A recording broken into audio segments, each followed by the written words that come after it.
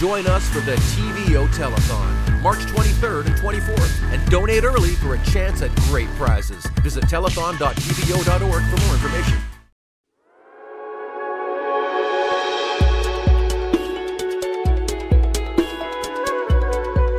Welcome to This Being Human. I'm your host, Abdurrahman Malik.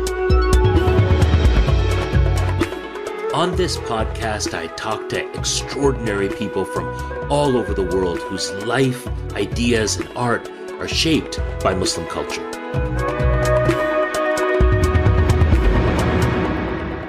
Success is every day being able to go to sleep content that your day was exactly the way you wanted it to be.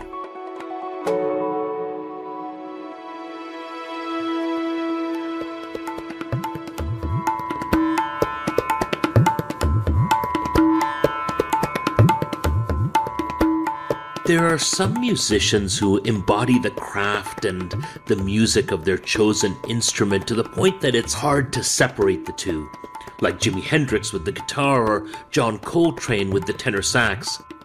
Zakir Hussain and his tablas belong on that list. There is simply no better known master of the instrument. For more than half a century, he's been releasing music at an incredible pace, ranging from Indian classical music to collaborations with George Harrison to the soundtrack for Apocalypse Now. Through projects including Shakti and Masters of Percussion, he brings influences from his native India to collaborations with musicians from around the world. Zakir has been playing since he was a toddler, having learned the craft from his father, the great Allah Rakha, who was a close collaborator of Ravi Shankar and is often credited with bringing the tabla to the Western world. Last year, Zakir Hussain won the Aga Khan Music Award for Lifetime Achievement. At the age of 72, he continues to tour, teach, record, and platform other artists. I caught up with the great Ustad Zakir Hussain at his home in the United States.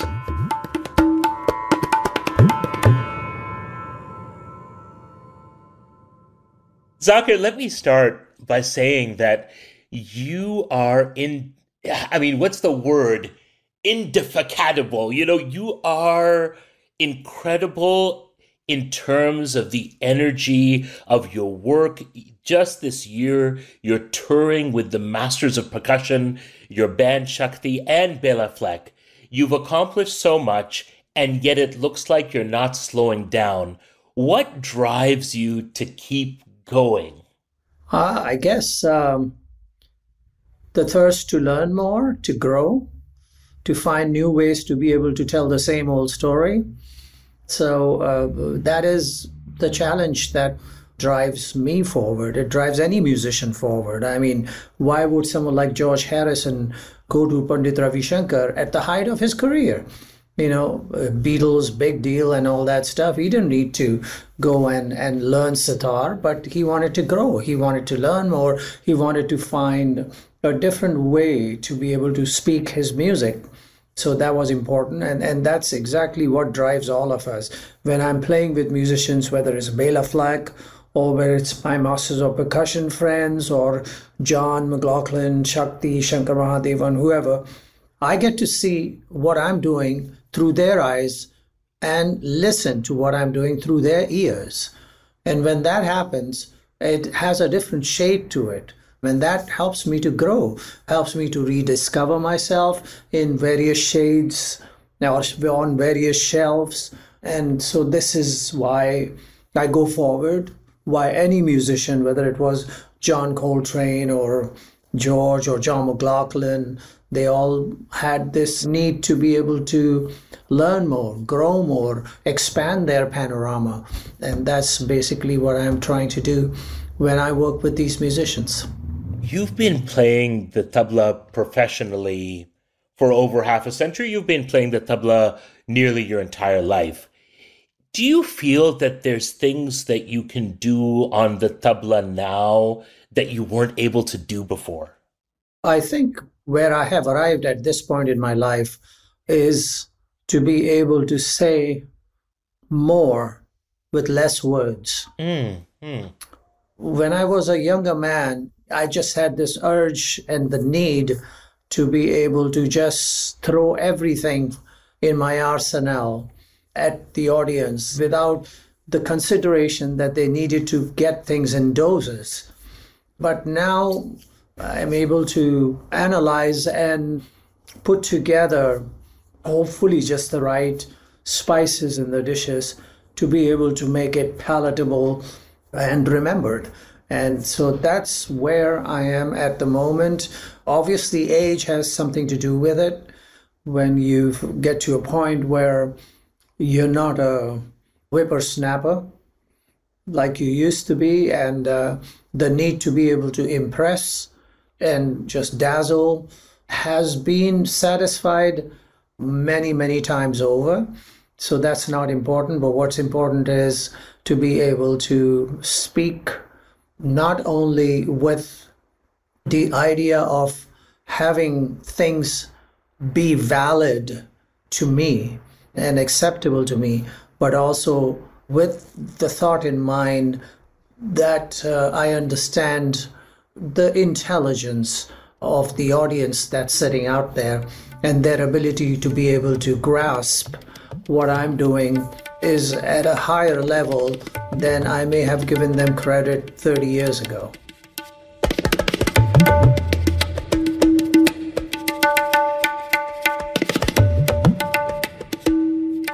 When I would be sitting behind my father when he was playing, I would sit there and watch him listen to an instrumentalist who was playing and waiting for his turn to join in and start.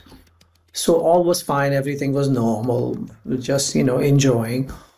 But as soon as he started playing, my father started playing, I just could not stop smiling. It just was one of those things that happened. It's like as if somebody inside of me was tickling me, inside of me was telling me something that was so incredibly happy and joyous that I could not stop laughing or smiling. And I felt embarrassed because I'm on stage with my dad, and I didn't want it to feel like that I was in any way being insulting. I would hide my head, bow my head down so that people wouldn't see me laugh. But that feeling of joy, that feeling of happiness, that feeling of elation was, I guess, in some ways a precursor to my connection with my instrument. Because sitting with my dad and his DNA inside of me, I could feel his connection with his instrument, his connection with that spirit, and the joy of that happening, and the anticipation that someday that would be me connecting with that instrument was an amazing moment of Bismillah, or beginning. And I just felt the same kind of elation and same kind of ecstasy when I did my chilla. Chilla is something that you go away and be alone, like a retreat, when you're alone by yourself with your instrument or with your thought process. And I was doing my tabla, and it was supposed to be for 40 days, 15, 16 hours a day, and totally disconnected with the world. There would be a chosen person who would bring me food and leave it outside the hut that I was there in India. And at some point, even though nobody was supposed to come and see me, this darwish of a person came and saw me and spoke to me. And then after he had left, I felt that I could hear each and every stroke and see its effect on me magnified 1,000-fold. And I actually was able to transmit myself, or how should I say, place myself inside my instrument. And I could see the inside of the shell. I could see the inside walls and the contours. I could see all that. But that wasn't the only thing that happened. Once I was done and I came home, and my father asked me, "So, anything you discovered, anything you learned?" And I said, "Well, this particular composition arrived to me, so I recited it for him. It shocked him. It shocked him, and he just went very quiet for a moment. And then, after a while, he said, "How did you get this composition?" And I said, "Well, this Darwish came and he talked to me and he explained this thing to me. I was struggling with this combination of phrases. And he said, try it this way." And so there it was. And he said, "Describe the gentleman." And I did. And he looked at me with his eyes big and said, "That is my grand guru, his grand guru, teacher." And he said, "But he hasn't been around for 100 years now." So that is when I first felt the connection to the spirit. I knew that there was not just one, but a concoction of spirits, of not just my father's teacher, but his teacher's teacher, and so on and so forth, who were converging and congregating in that place and showing me the way. So it finally dawned on me that the plug-in has taken place, the hard drive is well connected, and the USB port accepted it, and I'm downloading to my heart's content.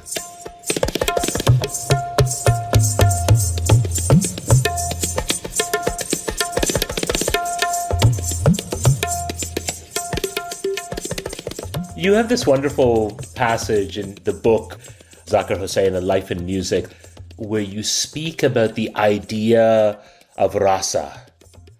And, one of the things that comes to me in my own experience of throughout my life listening to recordings of the tabla or seeing the tabla played live by yourself and by others is the way in which the instrument evokes, as you said, joy, but sometimes sadness, sometimes unity, sometimes distance. And I really had no language for that until I read your description of this idea of the rasa element in music. Can you describe what that rasa element is? Because it really is very powerful, and I found it very helpful and clarifying to me in terms of understanding not just the process, but the remarkable thing that happens when someone like you plays the tabla. Oh my God. I do not consider myself at a level of that kind of awareness that shows me the depth of what rasa is all about, the concept of rasa is all about. There's one thing that's interesting about music, especially in Indian classical music, which I grew up with, and that is that there is no ugliness in that form of music. I mean, there's love, devotion, spirituality, sadness, sacrifice, heroism, all that valor and everything, all that is represented in the music. But one thing that we shy away from is ugliness. The music does not do that. But there are forms of music in other parts of the world that do delve in it, that do look into the world of Dante and try to find some kind of answers in that, whether it's a painting in the museum in Florence, or it's a heart-wrenching struggle of someone like Tchaikovsky with his music, or Mozart's downhillness, trying to write a piece of music that dealt with death. It's all knocking at your senses, asking you to come to terms with it in some ways. That is an idea that I felt I did not get a chance to connect with. And in that, I felt I was a little incomplete. And the reason being, to know the good, you must know the bad. To be able to handle your relationship with heaven, you need to understand the depth of hell. I must embrace the idea of losing, of being humbled, of being dust, and realizing that when that happens, I will not have any issues with being threatened. And so rasa is being able to experience the good, the bad, the ugly, the notable, the loving, the great, all those things and more in your music, but not in a way that you are calculating the quantity of the content that is being fed to you. But it is a collective effort, not just with you and the spirits in the instrument, but with everyone else that who you are in congregation with, the other musicians, the other artists, and so on. So when that happens, the collective awareness of each feeling, each emotion, and the buzz that that creates elevates all of us together. Isn't that what Zikr is all about? Absolutely. When you are in a circle like that, and then there are 50 people doing the Zikr or saying Allahu or whatever, but the fact is each one is feeling it a little bit differently. But in the end, somewhere along the line, everyone is feeling the same thing. That happens. And when that happens, that's rasa. That's such a powerful image. And I'm thinking about your work and the way in which collaboration, and often surprising collaboration, has been at the heart of your musical output. You don't just collaborate, Zakir Bhai, you platform others. You create this stage where so many remarkable musicians, experienced and inexperienced, experienced and growing in experience, come together and create beautiful music. How do you find those collaborative connections? Are there particular instruments, perhaps, that converse well with you and the tabla, and you want to bring them in? Or is there something else going on? I think about the masters of percussion, where literally you've turned instruments that often would have been used or maybe traditionally are used to keep rhythm, and you've made them the shining heart and the stars of the show. It's a kind of an audacious thing to do. I'm so fascinated how you make those artistic choices about platforming and collaboration. Again, it's humans, it's people. I first look for musicians or artists who are willing to walk with me on the journey without any apprehension, without any conditions, and be open to basically jump off the cliff without a parachute. And so when you find an artist who has that trust in you and is willing to hold your hand and walk the path, everything else becomes easy. It doesn't even matter what instrument. It doesn't matter if the guy's just going to be standing there and clapping. It doesn't matter. But if you are on the same wavelength and you are thinking the same thing, looking at the same sunset and crying, being overwhelmed by the beauty of that idea, of that vision, is enough. So that is what I look for. I mean, I spend time with an artist. There are artists who I have met 15, 18, 20 years ago who are still on my bucket list of getting together with. And it's simply because we have kind of gotten together every now and then, circled back and met each other again, but we haven't hit that sweet spot yet. And when that sweet spot is hit, that's when I say to them, how about playing some music together? So that's how it happens. And this time around, when I had my Masters of Percussion tour a couple of months ago, I had somebody from Colombia, South America, and the man just stood there and just played his body. Just played his body. So it wasn't even like a physical, visible instrument that audience could look at, but it was just him. standing there and doing that. I have known him for 20 years, and it's the first time that we got together to play touring. But our meetings over the years, it made us come to a point where we could be brothers and we could be right and left arm of a body together. So I've been fortunate. Let's say someone like Pandit Shiv Kumar Sharma, who I played with for 50 years, or Mickey Hart, the Grateful Dead drummer, who I've played with for 50 years, or Hari Prasad Chaurasia ji, people like Sultan Khan Sahab and so on.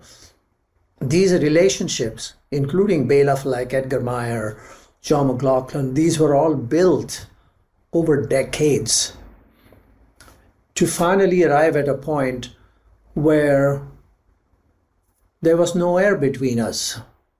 We were the same nervous system. And so when that happens, the music, it's going to happen. Yeah. This image of a nervous system is such a compelling image. And you've spoken so much about your relationship with your father, and you have described just a moment ago the joy and the smile as you heard your father speak. But every home, as you say, is like a nervous system, and you speak, and so many speak about your dad. But I'd love to know a little bit about your mom, because I want to know what what mother's place was in the Hussain household. She was the boss. She was the alpha, I have to say. I mean, thank God for her. Thank God for her being who she was. That shaped me, my sisters, my brothers, into who we are. Her contribution in making of us is equally great as my father's in making of me and my brothers. A village belle, a girl of 18 or something, being taken and placed from a village in northern part of India into a big metropolis like Bombay. And then arriving and being there with my father, her husband. Next thing she knows, he's on tour. And she has to now deal with being a girl from a village in a city like Bombay, illiterate, not being able to read or write. So how did she manage to overcome those disadvantages, those frailties, and being able to not only do that, but living in an Islamic neighborhood next to a shrine, a Sufi shrine, just feet away from our home, and therefore being in the community that watches over each other.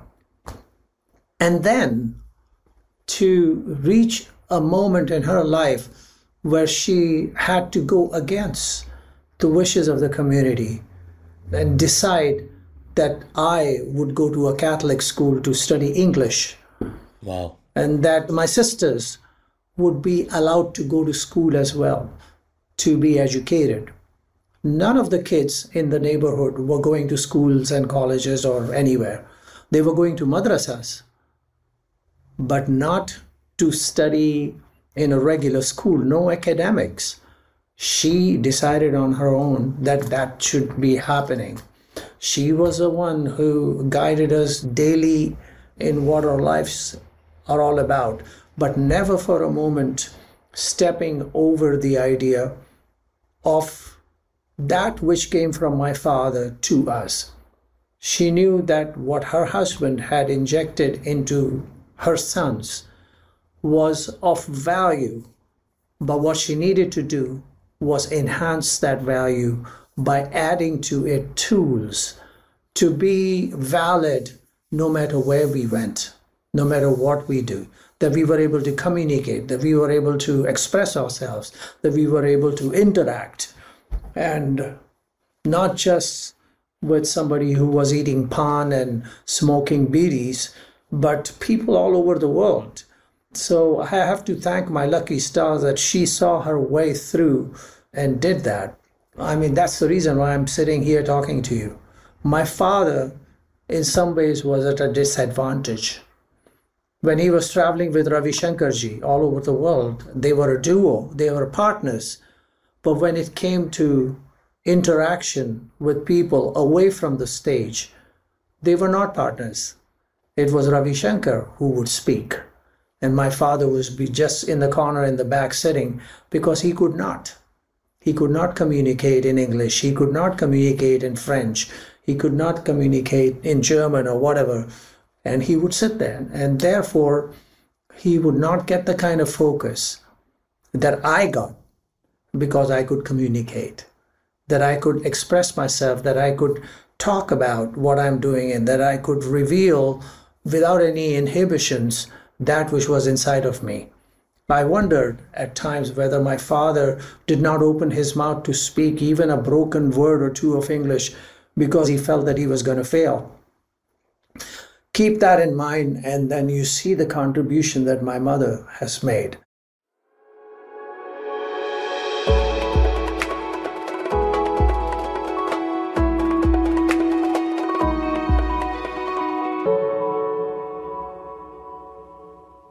Zakir Saab, before our final question or two, there's something that I have to ask you that's been pinging around in my head. I read somewhere that there was a period of your life when you wanted to switch over to rock and roll drumming. Yeah. Is it true that George Harrison convinced you to stick with the tabla? Not in so many words, but he talked about, I was sitting with him in a studio in Soho in London, Trident Studio. I was playing on a track for him for his album called Living in the Material World. And I just said, this is fine, this is great, but I would like to be a rock drummer and, go out there. And I guess in my naivety, felt that I needed to do that to become popular, to become acceptable, to become a financial or economical success. And George Harrison looked at me and he didn't say, don't be a drummer. He just said, Zakir, outside this studio, there are about 500 drummers standing in line waiting for me to just call them in. And one better than the other, he said. Why do you want to be 501? He said, you are here, head of the line. You are ahead of the line. You're right here sitting next to me simply because you have something unique to offer. You have something that I desire, something that I want, and that's why you are here. Why do you want to throw that away? And he said, look at me. And that's George Harrison saying, I learned to play the sitar from my teacher, Ravi Shankar, but I would not in any way insult his teachings by getting on stage and playing bad sitar. But what I would do is I would transpose all that information that my teacher has given me onto my guitar, which I am capable of playing well to some degree, and offer my homage and respects and reverence to my teacher's teaching to me through that. And not only that, because I am able to do that onto my guitar, I'm able to speak my guitar in many different languages. So why instead not you try to take your tabla and have your tabla be a rock drum or a Latin percussion instrument or an African djembe or a jazz drum? Why not take all that information and print it onto your instrument and make your instrument be the only one of its kind, unique, that can speak all these different languages? Stunning advice. Yeah, not only will you be able to play this instrument in many different ways and see it in a new light and offer the spirits in the instruments an interesting vantage point of seeing a world in a different way, rhythm world in a different way, but you'll be able to converse with musicians from all over the world and interact with them in their own languages and therefore become that much more irreplaceable and wanted. That kind of made sense. And so I put that being a rock drummer aside. It's not that I don't bang on the drums every now and then when I see one, But it's just that it made sense because tabla is an instrument that has the ability to be able to wear many hats.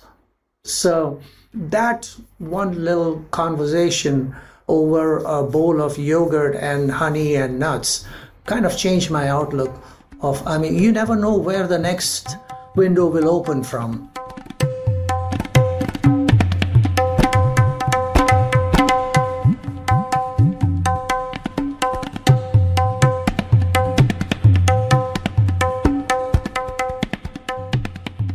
You know, as you're describing that moment of connection, of renaissance, of people speaking to each other, I have to say I've been listening to your recent album with Bela Fleck, Edgar Meyer, called As We Speak. And there are moments where I feel really lost in it. I feel so moved by it. I want it to carry me, and I want the music to carry me. And I don't think I would be exaggerating to say that for me, it's been listening to that album has been a spiritual experience. It's been a Rohani experience. Did those tracks, were they the result of you and Bela and Edgar and the musician Rakesh Chaurasia? Did you all compose those through improvisation? Because there is something about the sound that just feels emergent. And maybe that's the artifice of it, but I'm wondering the genesis of that beautiful music.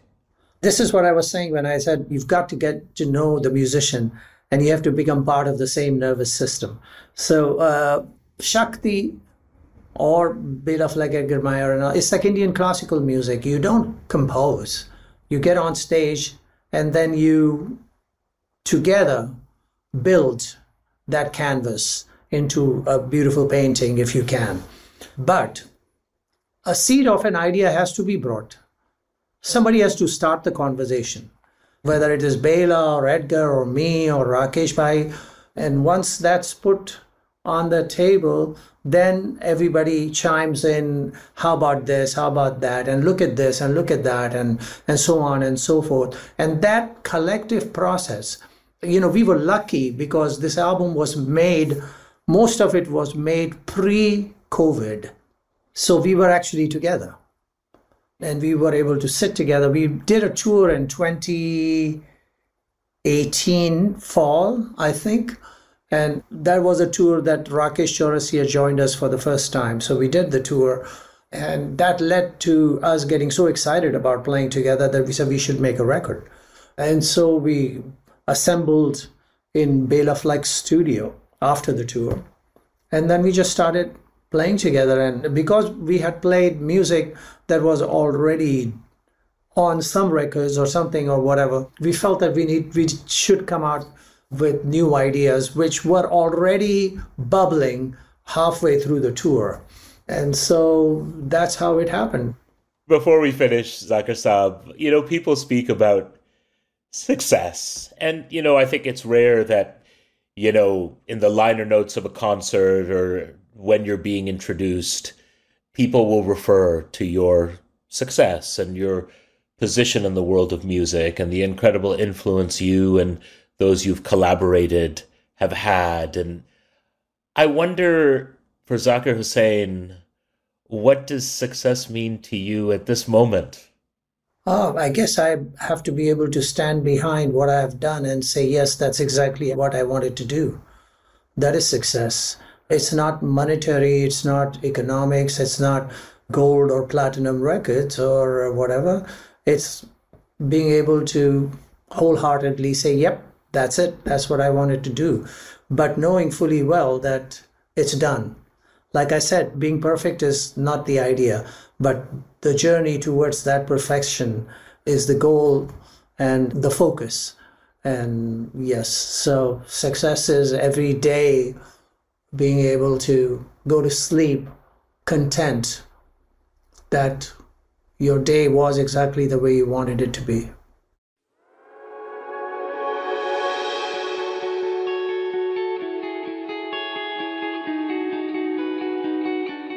Zakir Hussain Saab, tell me about a joy or a meanness that has come to you recently as an unexpected visitor? Oh, well, I would have to say I always like to look at the bright side. And so anything that comes, whether it's mean or whatever. What's interesting is myself and my wife, Tony, flew into San Francisco from India. And we were going through immigration. She has an American passport. She's American. I still carry my Indian passport. I haven't changed citizenship.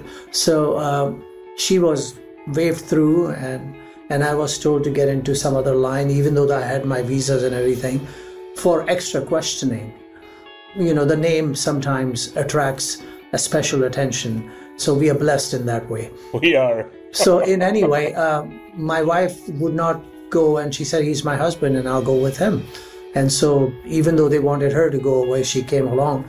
And then we sat waiting in the waiting area where the window is there, and people were being called up for questioning where and how and what and all that stuff. And then my turn came, and the guy looked at me and said, so where do you live? I said, I live just across the bridge, in Marin County or so on. Okay, and what do you do? Well, I said, like my passport said, I'm a musician. What kind of music? Indian music. Okay.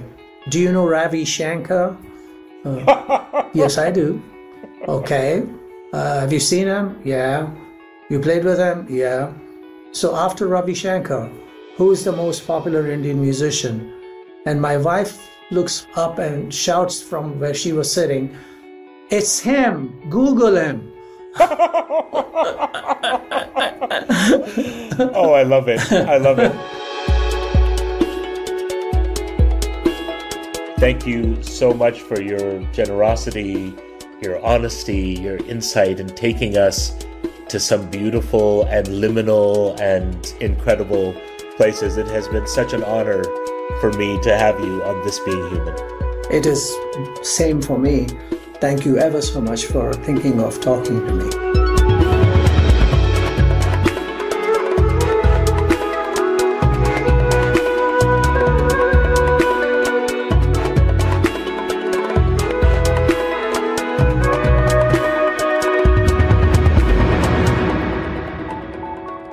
Zakir Hussain's latest albums are As We Speak, which we discussed in the show, and a new album with Shakti called This Moment. We'll include a link to his upcoming tour dates in the show notes. Thank you for listening to This Being Human. This Being Human is produced by Antica Productions in partnership with TVO. Our senior producer is Kevin Sexton. Our associate producer is Haley Choi. Our executive producer is Laura Reguer. Stuart Cox is the president of Antica Productions. Mixing and sound design by Phil Wilson. Our associate audio editor is Cameron McIver. Original music by Boombox Sound. Shagoyek Tajvidi is TVO's managing editor of digital video and podcasts. Laurie Few is the executive for digital at TVO. This Being Human is generously supported by the Aga Khan Museum. Through the arts, the Aga Khan Museum sparks wonder, curiosity, and understanding of Muslim cultures and their connection with other cultures. The museum wishes to thank the Hillary and Galen Weston Foundation for their generous support of This Being Human.